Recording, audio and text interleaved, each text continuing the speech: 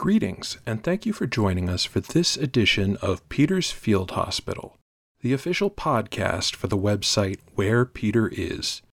I'm Mike Lewis, the managing editor for WherePeterIs.com, and today I am once again joined by Dan Amiri.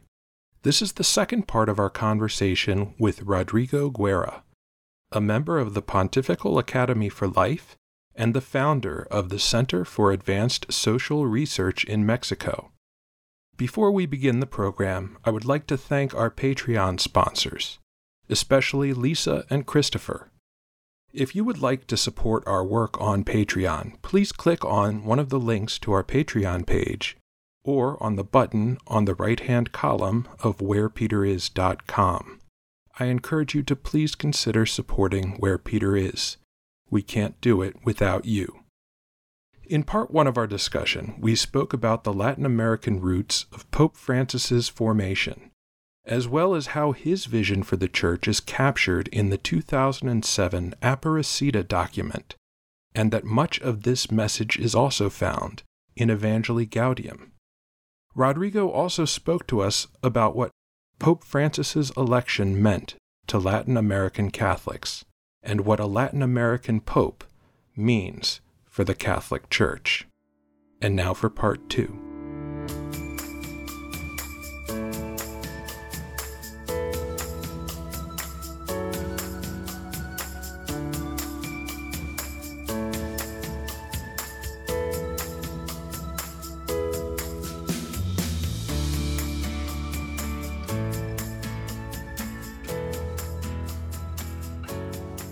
We heard some complaints about Pope Francis not too long into his papacy, and it continues to echo throughout that Pope Francis isn't an intellectual in any sort of traditional sense. And I think you kind of get a little bit of that from even what you were talking about, where maybe it's intentional. Maybe the perspective of the quote unquote intellectual is not conducive to the church today.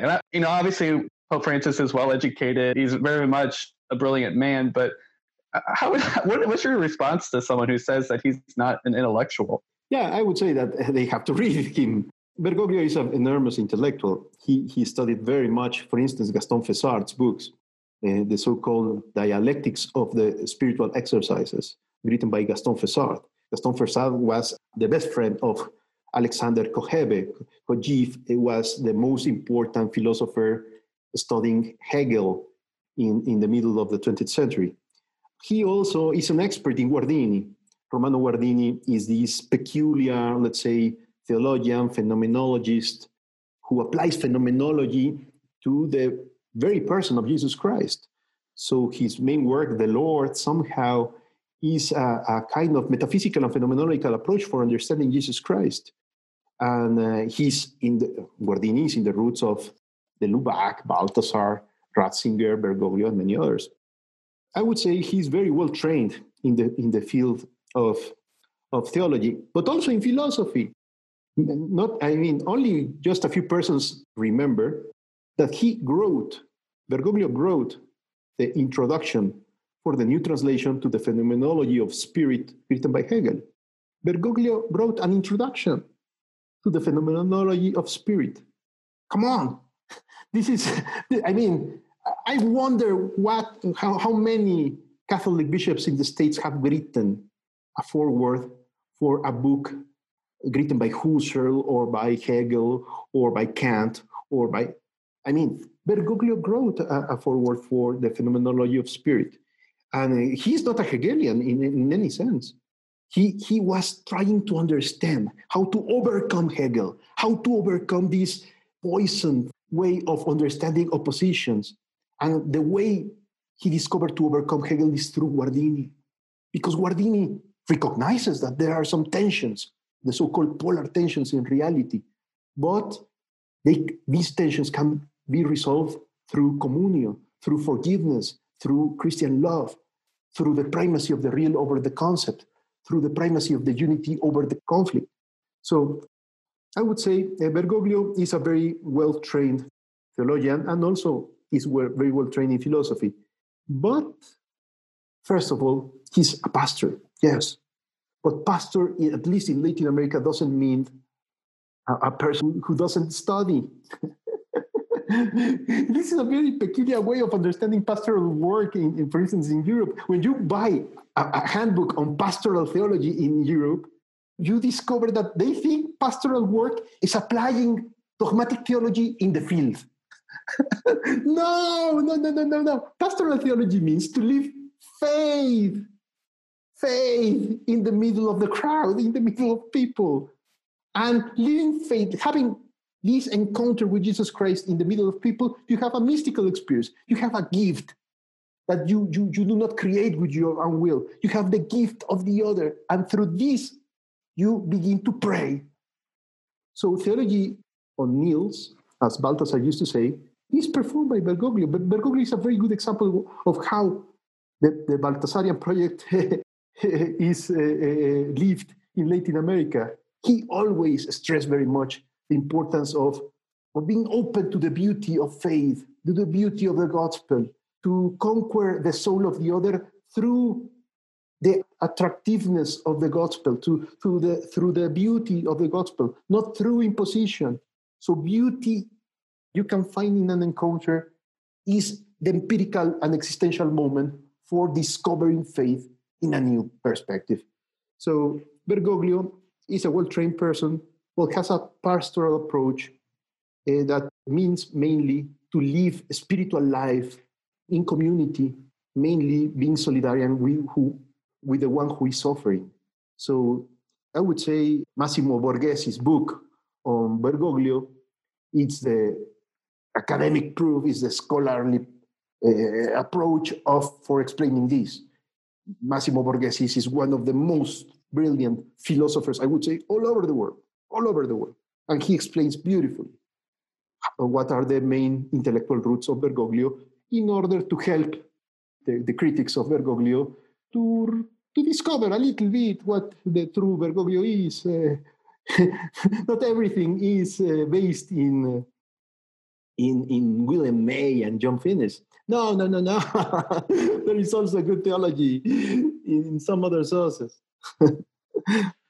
It's funny because Massimo Borghese, like you, has graciously allowed us to permit republishing some of his work in English translation. So we've been very grateful for that collaboration from him.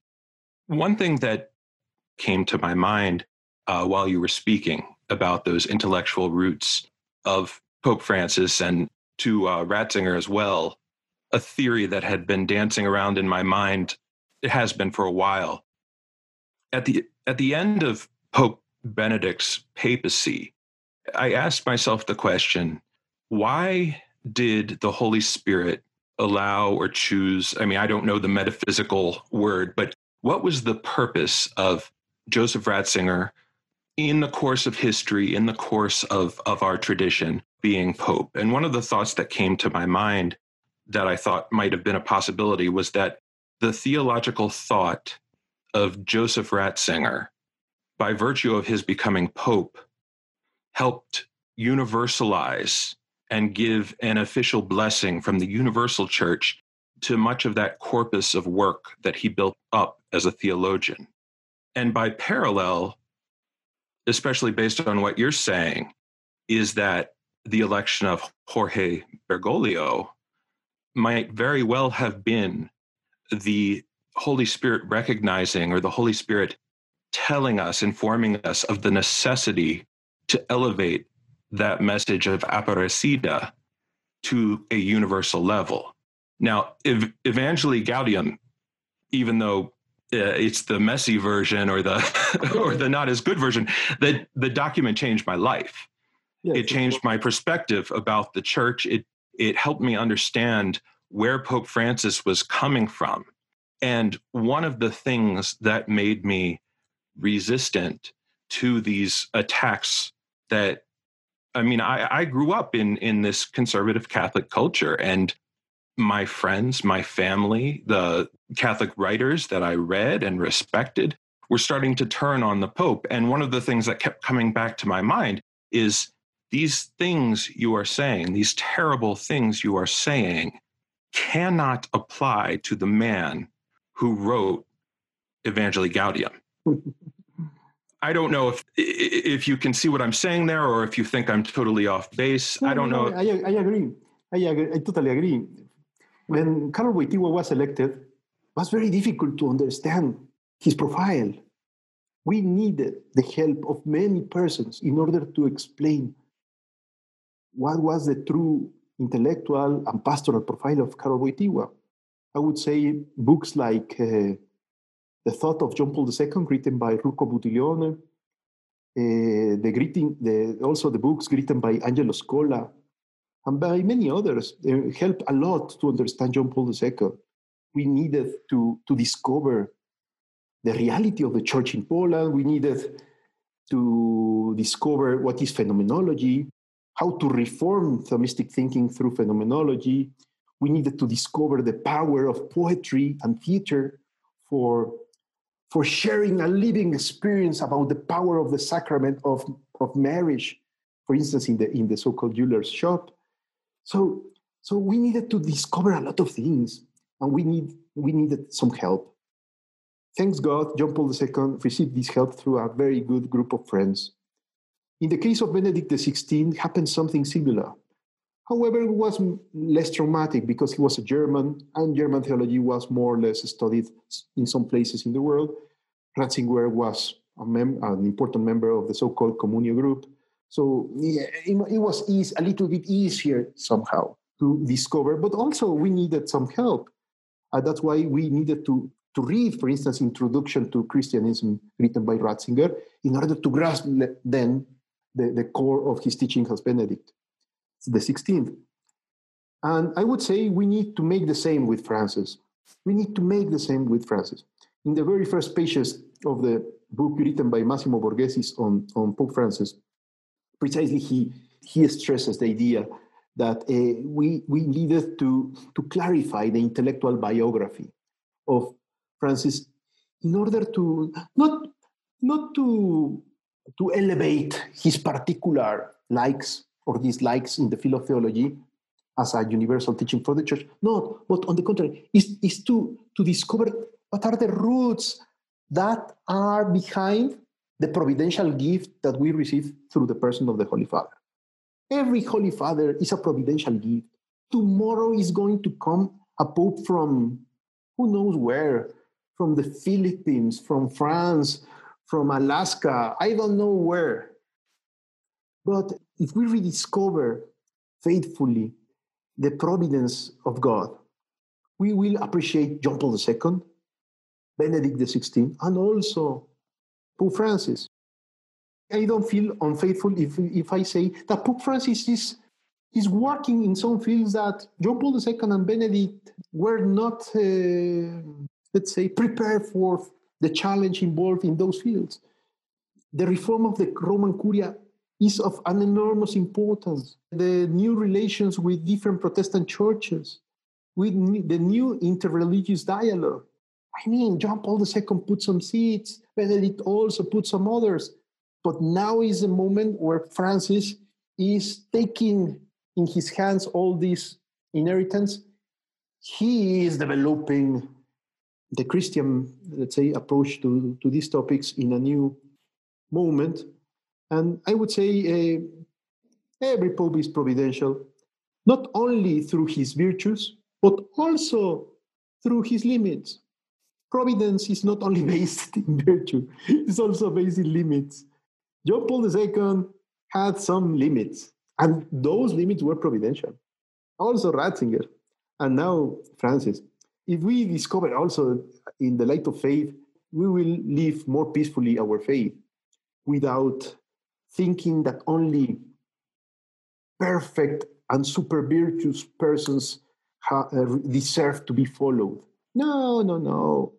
In some moments in the Catholic Church, we need to follow persons like Peter, very humble and ignorant fisherman who didn't study in a German faculty of theology, who was not a JP2 student. But he was the fisherman who recognized Jesus Christ as a true God, as a true Redeemer. And thanks to this recognition, Jesus promised to assist him and his successors all the time in order to support the church. I would say the promise of Jesus Christ to support the successor of Peter is not intermittent. It's not on and off. No, the Holy Spirit is not in holidays. As big other things. The Holy Spirit now is somewhere in maybe he's spending time in an Airbnb or something somewhere in the world. No, the Holy Spirit is working all the time through the limited flesh of Pope Francis, and this Holy Spirit and the limited flesh, the whole thing is the gift that we received right now to live the faith in a true Orthodox way. It's interesting. You bring up Vigano, of course, and you mentioned the JB2 Institute. Now, you're a member of the Pontifical Academy for Life, and you were an advisor during the Synod on the Family. Yeah. Both of them, or just one? Were you at both in 2014? No, I was in the Extraordinary Synod in the beginning of the whole controversy. My question for you regarding this Extraordinary Synod, first of all, why do you think he called it? Obviously, the 2015 Synod on the Family was already scheduled, so this meant that there would be 2 synods on the family. Why do you think Francis felt that additional attention was needed to give to the family? Was he trying to say that Familiaris Consortio, which is John Paul II's 1980s exhortation on the family, did that need updating? What exactly do you think Francis thought was at stake? Yeah, I would say family is somehow the very first school of faith. Is domestic church. I mean, it's true church. Family is true church. So if we need to renew the church, we need to begin with the roots. And the roots are not parishes, are not priests. The roots are families, true families. In family, we discover faith, we discover Catholic ethics, we discover how to behave with the opposite sex, we discover the importance of labor, we discover a sense of beauty. And so family is a school for humanism and for Christian faith. I would say this is why he asked Cardinal Kasper to give a small speech in the gathering of cardinals in March 2014. This was the very beginning of the process, when Pope Francis, thinking about the importance of family, asked Kasper. He knows perfectly who Kasper is. He's an enormous theologian, in some moments with a different perspective from Ratzingerian perspective. So he invited Kasper, and he gave a wonderful speech, stressing that family is in risk, marriage is in risk. There are a lot of wounds in our marriages and in our families that have to be healed, not condemned, but healed by the gospel. So he invited to reconsider some basic elements of contemporary marriage and family. And that's how Pope Francis invited to have in October 2014 the Extraordinary Synod. And it was a very peculiar synod because he invited bishops from all over the world. He invited bishops from the Eastern rites who were very helpful. I remember when one bishop from the East raised his hand and said, "Oh, Holy Father, this is a synod on family, and we have not talked about the families of the married priest. You know, we bishops, we receive more and more petitions for annulment of marriage from married priests because we would like to ask you, please give us a word about the importance of celibacy, because maybe we need to rediscover celibacy and priesthood in the Eastern Church." And the Pope looked at him and began to laugh, because it's very funny that in the Western Church, many persons are asking for married priests. And in the Eastern Church, they are trying to rediscover celibacy because it's not so easy to be married and to be priest. So, I mean, all these things happened there. And I would say it was a difficult moment because the atmosphere inside the synod was good. The discussions were very serious, but some persons preferred to declare, to share their opinions on the sidewalk out of the synod instead of using the time they have the right to use at a particular time for expressing their ideas. I remember Cardinal Burke and my professor, Cardinal Cafarra, preferring the sidewalk instead of using their time in the room. Come on, this was not good. This was not good. I had a big discussion with Cardinal Burke in those days, telling him, you said that there is a secret group in this synod trying to control everything. Please, Cardinal Burke, tell me, who are the members of this secret group? Because I am one of the 12 experts in this synod, and I want to know if I am maybe the secret great architect of the universe or something. And Cardinal Burke was, oh no. He at the end made a very horrible face and turned back and went away from me, because I was very worried about all these declarations. In one moment, I talked with the Pope, and it was very interesting to see his reaction. I told him, oh, Holy Father, this group is telling this other group is telling that. The newspapers are constructing a kind of alternative synod in the sidewalks, and I am very worried. And he just smiled. And I asked him, why are you so calm in the middle of this circus? Pope Francis took my arm like this and told me, you don't pray so much, don't you? So the only one who was in peace in the whole synod was Pope Francis. All the time he was peaceful, joyful, like enjoying. I was suffering all the time because I was paying attention to the different opinions, and Pope Francis was in peace. And when he took my arm and told me, you don't pray very much, don't you? This was for me totally shocking, because this is the point. When you approach to the reality of the church and its controversies with a mere political focus, you lose the point. You have to see even the most aggressive controversies in the church in the light of faith. And if you pray, if you trust in the Holy Spirit, if you recognize that Jesus Christ is present in the middle of history through the church and through the Holy Father, you do not hesitate. You are in peace, like Pope Francis. For me, so always, all the time, it's so surprising how peaceful he is.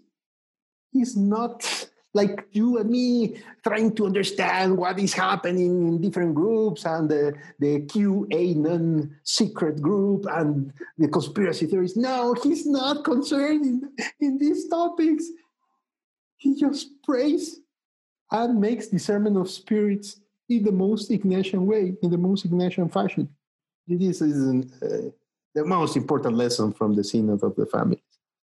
That's one of the things and I don't know if I'm just reading it, but this is the impression that I get, is that Pope Francis allows himself to be led by the Spirit through his prayer.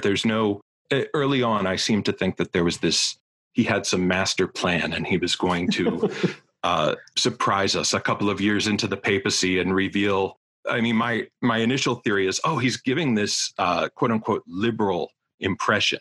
And at some point, he's going to turn the tables. And there was actually a piece in First Things that predicted this about him, that because obviously the elements of orthodoxy were there. He wasn't saying anything that was contrary to church teaching. And so it was like, we're going to draw these people in, and then all of a sudden we're going to slam them with the truth. But what he was in the beginning is what he still is now. And maybe that's what you noticed about him in Latin America. But on the other hand, speaking of the Synod, and you mentioned that Casper speech, and I've followed the comments of Cardinal Burke since that time. He said that immediately after that speech, the late Cardinal Meissner came to him and said something to the effect of, this is apostasy, or this is schism. Heretical. Yeah. And from that point forward, it seemed that there was this buildup leading to the synod. There was this narrative, especially in the US, and I don't know if you were witnessing it in Latin America, that this synod was going to be an awful thing, that he was going to teach heresy, that this is a plot from the beginning. And they had their own plot. They were releasing books. They were granting interviews to all of these outlets saying that this and this and this cannot happen. Whereas I felt like Pope Francis's perspective during that entire process was, let's see where the Spirit leads us.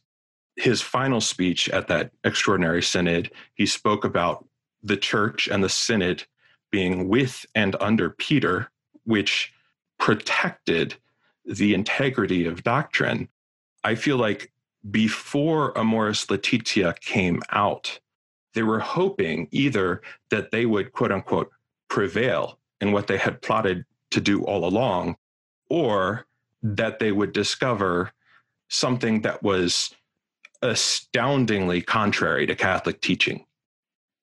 And what they were able to dig up was one footnote. Yeah. That to me, the entire 8th chapter, they said, you can't do this in a footnote. You can't change doctrine in a footnote. And my response to that would be, A, he did not change doctrine. He applied a very, very Thomistic principle of culpability. And B, the entire 8th chapter was an explanation and a justification for exactly what he was proposing. Yes. It wasn't limited to that footnote. So I don't know if you got that same sense. And yes, precisely. The whole controversy of Amoris Laetitia. Amoris Laetitia is enormous. The 8th chapter is only the 8th chapter. And the controversies around Amoris Laetitia are focused on the footnote number 351. Come on. For me, this very first thing is very important. We are losing a lot of context when we only focus to one footnote. But let's focus on the footnote. And the footnote says something very, very simple, that we need to distinguish the focus based in law and the focus based in morals. In other words, there is a link between grave sin and mortal sin. They are very related, but they are not exactly the same. When the canon law prohibits to approach to the Eucharist, to those who live in grave sin, objective situation of grave sin, is because they make a scandal. Is because when you live in a public way contrary to the gospel, you should not approach to the Eucharist. I understand perfectly this. But when you recover the doctrine developed by Thomas Aquinas and the Council of Trent about the mortal sin, the thing is other. It's related with grave sin, but it's not exactly the same. A mortal sin needs 3 elements for being truly a mortal sin: grave matter, full knowledge, and full consent. So when you explore the topic about mortal sin, you are exploring the topic about responsibility. Responsibility. So there are some relations that we need to explore. For instance, in some occasions, a person who lives in a grave sin is not committing a mortal sin because has some attenuations, some elements in the circumstances that doesn't transform the sin into a virtue. It's still a sin, but it's not mortal. It's not mortal. It's not mortal. So Pope Francis only invites the pastors in the moment of confession or spiritual advisory to help people to discover if they are in a true situation of mortal sin or if they are in a situation of diminished culpability. So I would say this is very, very faithful to the Council of Trent. This is very, very faithful to the true understanding of Thomas Aquinas. I have been talking a lot about this topic with Cardinal Schönborn from Vienna. At the end, we conclude that some defenders of John Paul II and Familiaris Consortio first are not aware about the true intellectual profile of John Paul II, because in the philosophical works of John Paul II and also in the theological works of John Paul II, you can discover all the elements for understanding the distinction between grave sin and mortal sin, and the difference between, let's say, something objectively and from an external point of view contrary to the gospel, and something that has true link with your own responsibility when you commit, maybe with full knowledge and with full consent, something evil. So, for instance, using the Wojtyła's approach, you can discover these distinctions easily. But also using classical Thomistic distinctions, you can discover these. So I would say some defenders are not faithful to Thomas Aquinas and not faithful to Karol Wojtyła, John Paul II's thought.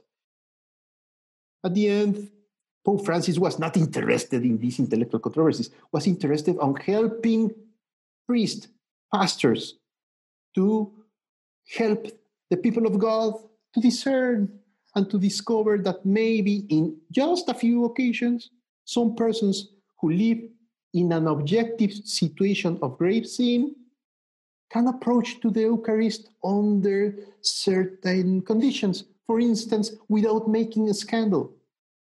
In my talks about this topic, I always put an example that is not a very good example, it's limited, but in some occasions helps. I put the example of a prostitute.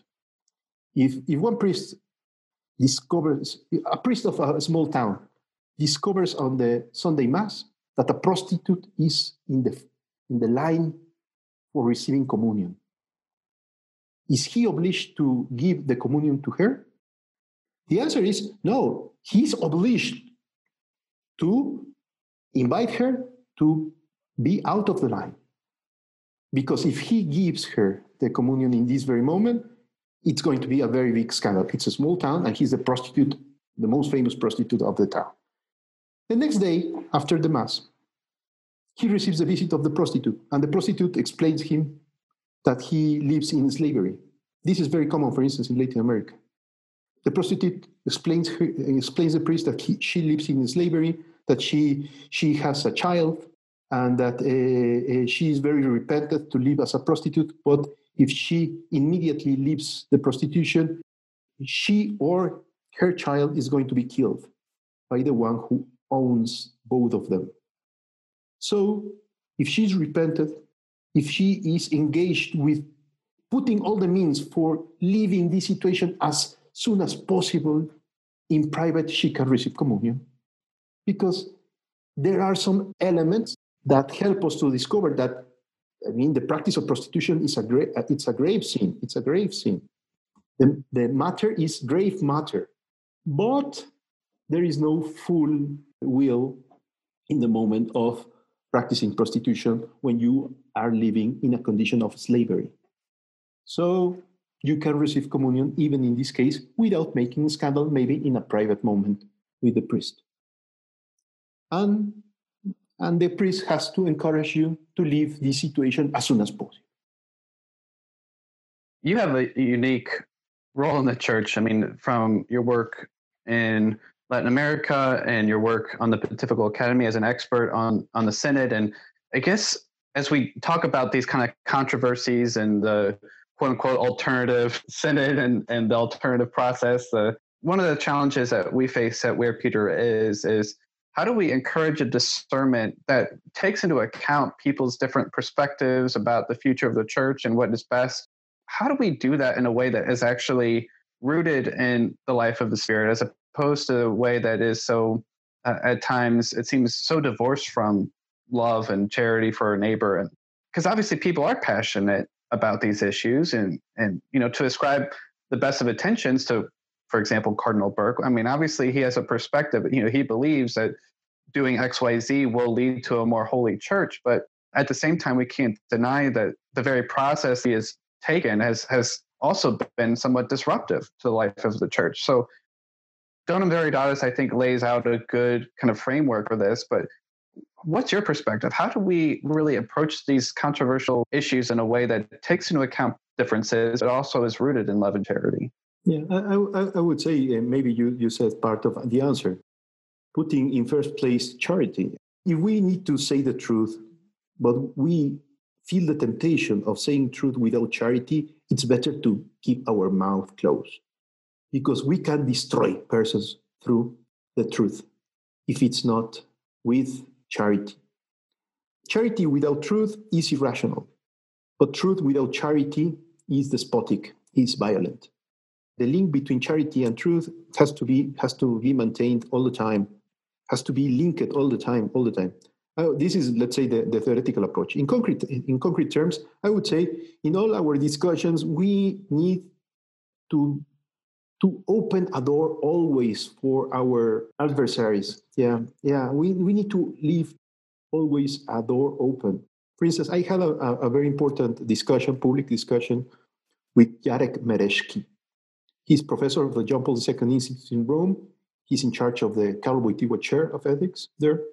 And we had an enormous discussion in Vatican Insider, and then we jumped to Sandro Magister's newsletter.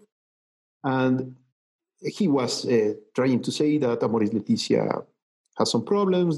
For instance, he criticized very much my concept of creative fidelity.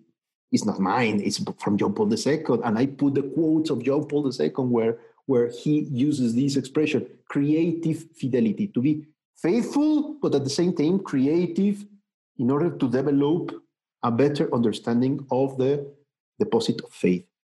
And at the end of the controversy, I invite him and all the professors of the John Paul II Institute in that moment, it was the year 2015, I think, to have a discussion, an open discussion, and to begin a common path, a common walk based in dialogue and charity. Why? Maybe for instance, I said, maybe Rocco Buttiglione, Cardinal Schönborn, and myself, we can learn from you.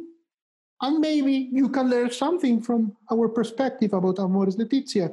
And if we make a common, way, maybe first we are going to pray together. Second, we are going to have good discussions, interesting discussions. And third, maybe we are going to learn something. We are going to put some shades to our own positions. They didn't accept. My invitation was open, was made in Sandro Magister's newsletter. But I would say we should not surrender. We should be open and to give a hand. I mean, nobody is condemned forever. I mean, Vigano is not an unresolved problem. Vigano is an opportunity to show our charity, our patience, our openness to dialogue. Burke is the same, and Schneider and all these guys are needed of love. They put their serious faces in the pictures where they appear and they speak very solemnly. They need love. They need to rediscover that God is always close and he never leaves the Holy Father and the Church alone. They are not the saviors of the Church. The Holy Spirit is the only one who is in charge, and is in charge through the persons who have been chosen for being in charge, in spite of their limits, for sure. But Vigano has also his own limits. I would say we need to leave always an open door for all these friends who are, in my opinion, very mistaken, dividing the church. But the reaction should not be to create more division. The reaction should be to speak the truth with a lot of charity and always share our hands and our lives. I remember that Buttiglione once told me that Wojtyła, in his lessons in Lublin, used to say the following. Maybe it's a little bit extreme, but it's very, very important. When we fight for the truth and for the cause of Jesus Christ, in certain moments, we arrive to the moment of shedding blood. But the blood that has to be shed is not our enemies, it's our own blood.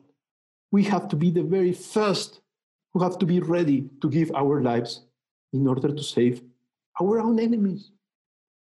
If we fall in the temptation to fight with the same tools, with same weapons of those who are organizing very peculiar secret conspiracies, we are going to imitate at the end the same behaviors, but from the opposite side. The only way to overcome these dialectics is to rediscover the way Jesus Christ redeems. And he redeems us in the cross, not in a metaphoric cross, but being ready, truly ready to give our lives for Jesus Christ. And I would say this is the way to recover communio in the church. Communio is not going to be recovered through important scholastic debates. I love debates. I love quaestio disputate. I love to write and to discover different arguments for defending Amore Laetitia. I love to do this. But the most decisive moment is not this. Is if I am truly converted to Jesus Christ, if I truly say, I am weak, I am a sinner, I am more sinner than Viganò and than Maciel himself. But I have been forgiven. I am witness of this forgiveness. I'm not a witness of my own coherence. My coherence is very weak. I am witness of someone who has forgiven my lack of coherence, of moral coherence. And thanks to this, I am ready to give my hand even to my enemy, even running the risk that my hand is going to be cut by him. I would say this is very necessary in this moment in order to overcome the dialectics between the good and the evil. And I think this is one of the things that those of us who do defend Pope Francis need to always keep in mind. It's one of my greatest concerns with where Peter is and with social media. Dan probably recalls an instance maybe a couple of months ago where a friend of mine who I hadn't spoken to in a few years reached out to me because he said I was coming across as excessively angry or combative. And I took that very seriously. I went and contacted Dan, got some feedback from him, talked to a few priests I know, talked to a couple of readers who I respect highly. And I think we do need to do that reality check. I mean, for me, a lot of this, the reason why I started this website, because some of the criticism we get, especially from the left, is who are these people? They are, it's like, I don't know anyone that's like this. There's an old, I think it's an apocryphal quote from a New York journalist back in the 70s or 60s. Who are these Nixon voters? I don't know a single person who voted for Nixon. But for me, having grown up in this, conservative Catholic context, and Dan lives in the Archdiocese of St. Louis, went to Notre Dame, has been very tied to these Catholic circles. These are the people that we know and love who are being persuaded. They may not have ever read Amoris Laetitia, but they are watching EWTN. They're reading these sources. They're hearing that Pope Francis is teaching error, or that he's a heretic, or that he's a bad pope. And I don't get angry at the people who are falling into these traps, but I do find myself getting angry at their ringleaders from time to time because of the effect that they're having. And I need to realize, and actually regarding Cardinal Burke, I wrote 2 pieces about him. I had been following his statements for a long time. I uncovered a talk he gave on the new teaching on the death penalty. But he was giving a presentation to a group of lay catechists. I don't know if you read this, and he told them that the new catechism teaching was the teaching of Pope Francis as a man. And he said explicitly it had no authority at all. Oh my God. And when people said, well, what do we do about it? He said, I would buy a copy of the catechism as it is and keep it in a safe place. And And I mean, I'm even getting worked up right now. And then the second piece I wrote, because I was collecting these statements where he said, Evangelii Gaudium was not part of the magisterium. He said, Laudato Si was not part of the magisterium. He said, he's up to 6 documents now, because when I wrote it, Querida Amazonia had not yet been released, but since then he has said that it's not a magisterial document. He's denied the magisterial nature of 6 documents. And this is so clearly contrary, in addition to the Fatima conspiracy theories. Now he's talking about microchip implants during vaccines. Yeah. And I admit it to some degree gets under my skin, mainly because he's given a free pass by a lot of our media. Either he's ignored, or on the other side, they just brush it off and say, well, he's, really faithful. And there are other characters, Michael Voris, Taylor Marshall, not to name names, but I am, that are the ringleaders of this movement. And I don't question that their motives are sincere. Some of them are profiting, some of them are gaining fame out of this, some of them are being treated as heroes as a result. But I think they mean what they say. But even towards them, I agree with you that charity needs to be shown. Yeah. And I think Pope Francis, the reason why he has not excommunicated or taken the red hats away from some of these people. Yeah. I mean, we have an American Bishop Emeritus in Texas who openly denies on his website that Francis is Pope. Oh my God. Bishop Gracida, he's a World War II veteran. He's 96, 97 years old, but he's completely lucid. And nobody has taken any action against him. And so there's part of me that's saying, why doesn't he stand up to these people? I think part of it is because he knows that it's not going to aid them in their conversion. And one of our collaborators, Pedro Gabriel, actually uncovered a book that was written in Spanish by Jorge Bergoglio, and he translated portions of it. I don't know if it was a book or a paper, but he found this in a book, and I wish it was translated into English, where Father Jorge Bergoglio wrote about silence being the response. Oh, yes. In the face of these attacks. And I think that's kind of the key to understanding what he is doing. However, Dan and I, and I'm sure you have many friends who are following these leaders, and it's very painful to watch. Painful. And sometimes it's hard to, it's like watching a train wreck and not being able to do anything about it. I would say that it's a moment for understanding the logic of purification of faith. In some moments, we need to lose the battle from the point of view of the world in order to win the battle in the supernatural realm. So in certain moments, we need to just to cry. Pope Francis says beautiful words about not only about silence, but also about tears, that tears are also prayer, a way of praying. Hey, maybe I don't have words when I am crying, but my tears become prayers, true prayers, because God receives my tears. My tears are never futile, are always useful from a supernatural perspective. So in some moments, yes, maybe we see with tears how some of our best friends distrust the Holy Father, for instance, or the Church. But we need to recover in this very moment the opportunity to live in silence and in secret. This suffering, trusting that God is going to use our suffering in a better plan than ours.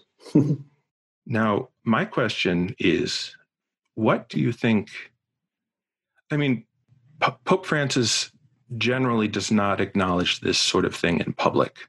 He doesn't name names.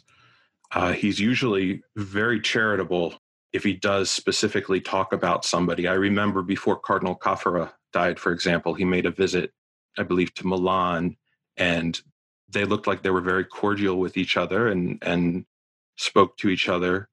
But this must grieve him to some degree that there's a huge segment of the church that is actively working against his teaching, that has distorted the meaning of the papacy and the magisterium.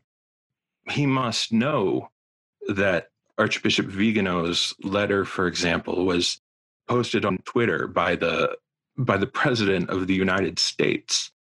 He knows these people. He knows a lot of you know a lot of these people. I mean, how do you, what's your interpretation of that dynamic, especially coming from Pope Francis?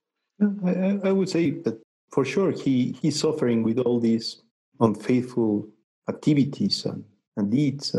But I would say what it's always surprising to me, he's a true witness of the certainty that Christ, the resurrection of Christ, is not a metaphor. It gives him an enormous hope about what is happening in the church.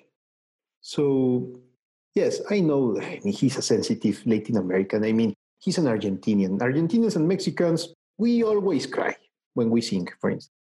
When we sing when we Mexicans sing ranchero songs, we always are singing things that about meaning loved and the love is not corresponded. And Argentinians are the same. So he is, for sure, he loves tangos. And tangos are always painful and dramatic. I think he suffers. But I am absolutely astonished is that he has reached this point in Christian life where his certainties about how God works through humble and undeserved instruments is the source of our hope. He is truly confident on God. This is amazing because in some moments, for instance, when you make political analysis following the different groups and media and Michael Boris and LifeSite News and in Europe there are some others, and in Latin America we have an enormous amount of little groups against Pope Francis. Yes, for sure he is concerned and worried about this, but he trusts that God is conducting history. And somehow he remembers me a little bit, Juan Diego. Juan Diego, the Mexican saint who received the message of Our Lady of Guadalupe, because Juan Diego felt always weak, small, without any right of accomplishing such a big mission of talking with the bishop. I mean, to talk with a bishop at the beginnings of the 16th century was very difficult. It's still difficult in our times to talk with our own bishops. For an Indian in the 16th century was an enormous difficulty. The Indians in that moment were suffering a lot because the whole civilization, for instance, Aztec civilization was destroyed. It was not only a military destruction, it was a cosmological and theological crisis for the Indians. When Diego became Christian before the apparitions of Our Lady of Guadalupe, but he was in a process of discovering faith, and somehow Our Lady explains him little by little that God performs his main projects through the most humble means. God doesn't like big means. He always likes small means, humble means, weak means, in order to show everyone that God is involved. So I would say somehow Francis is a kind of new Juan Diego for me. It's a kind of new Juan Diego. For me, the story about Juan Diego and Our Lady of Guadalupe is more than a pious little story for children. It's somehow a spiritual path. If you study Saint Teresa of Lisieux, if you studied St. John of the Cross, if you studied Faustina Kowalska, you will discover the same lesson in different words, but the same lesson, that it's in humbleness, it's in becoming small like a child, with the faith of a child, of a small child that trusts totally in his mother. It's only following this way that the world renews and the whole church renews. It's not through pressure. It's not through organizing groups how the church renews. It's through sainthood. We as laymen, we are in our right of organizing our own strategies to produce some papers and to talk openly in the media about these affairs.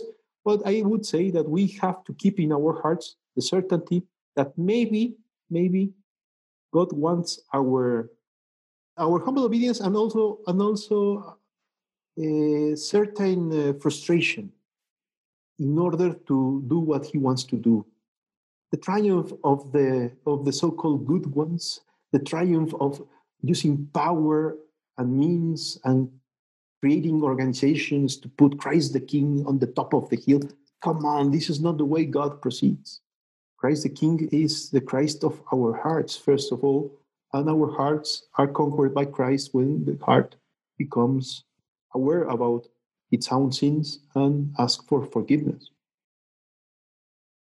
This concludes part 2 of our conversation with Rodrigo Guerra.